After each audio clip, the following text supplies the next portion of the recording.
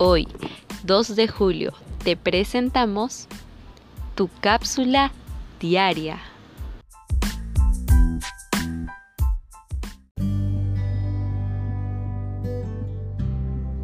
El mensaje en la botella. Ake, un marinero sueco, estaba parado en la cubierta del barco observando las olas. En su mano tenía una botella vacía.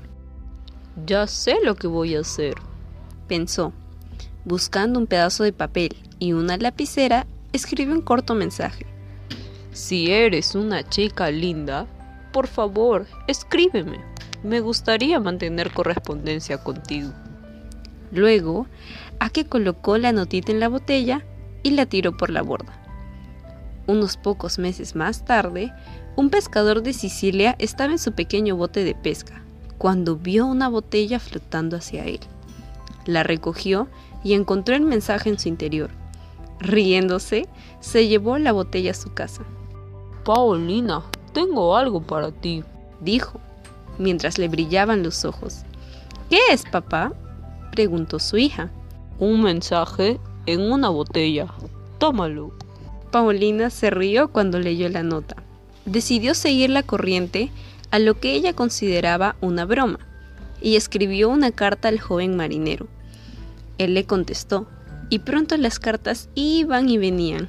Luego de numerosas cartas, Ake hizo los arreglos para ir a visitar a Paulina y a su familia. Entonces, en el otoño de 1958, 2 años después de haber arrojado la botella al mar, Ake y Paulina se casaron en Sicilia. Paulina estaba contenta de no haber ignorado el mensaje en la botella.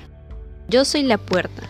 El que por mí entrare será salvo, y entrará, y saldrá, y hallará pastos. El ladrón no viene sino para hurtar y matar y destruir. Yo he venido para que tengan vida, y para que la tengan en abundancia». Juan 10, del 9 al 10. A nosotros también se nos ha dado un mensaje, una invitación especial de Dios. Jesús dice: «Yo soy la puerta. El que entre por esta puerta, que soy yo, será salvo. Se moverá con entera libertad y hallará pastos. El ladrón no viene más que a robar, matar y destruir. Yo he venido para que tengan vida, y la tengan en abundancia». ¿Responderás?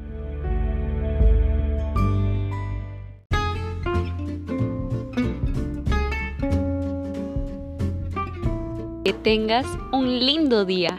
Dios te bendiga.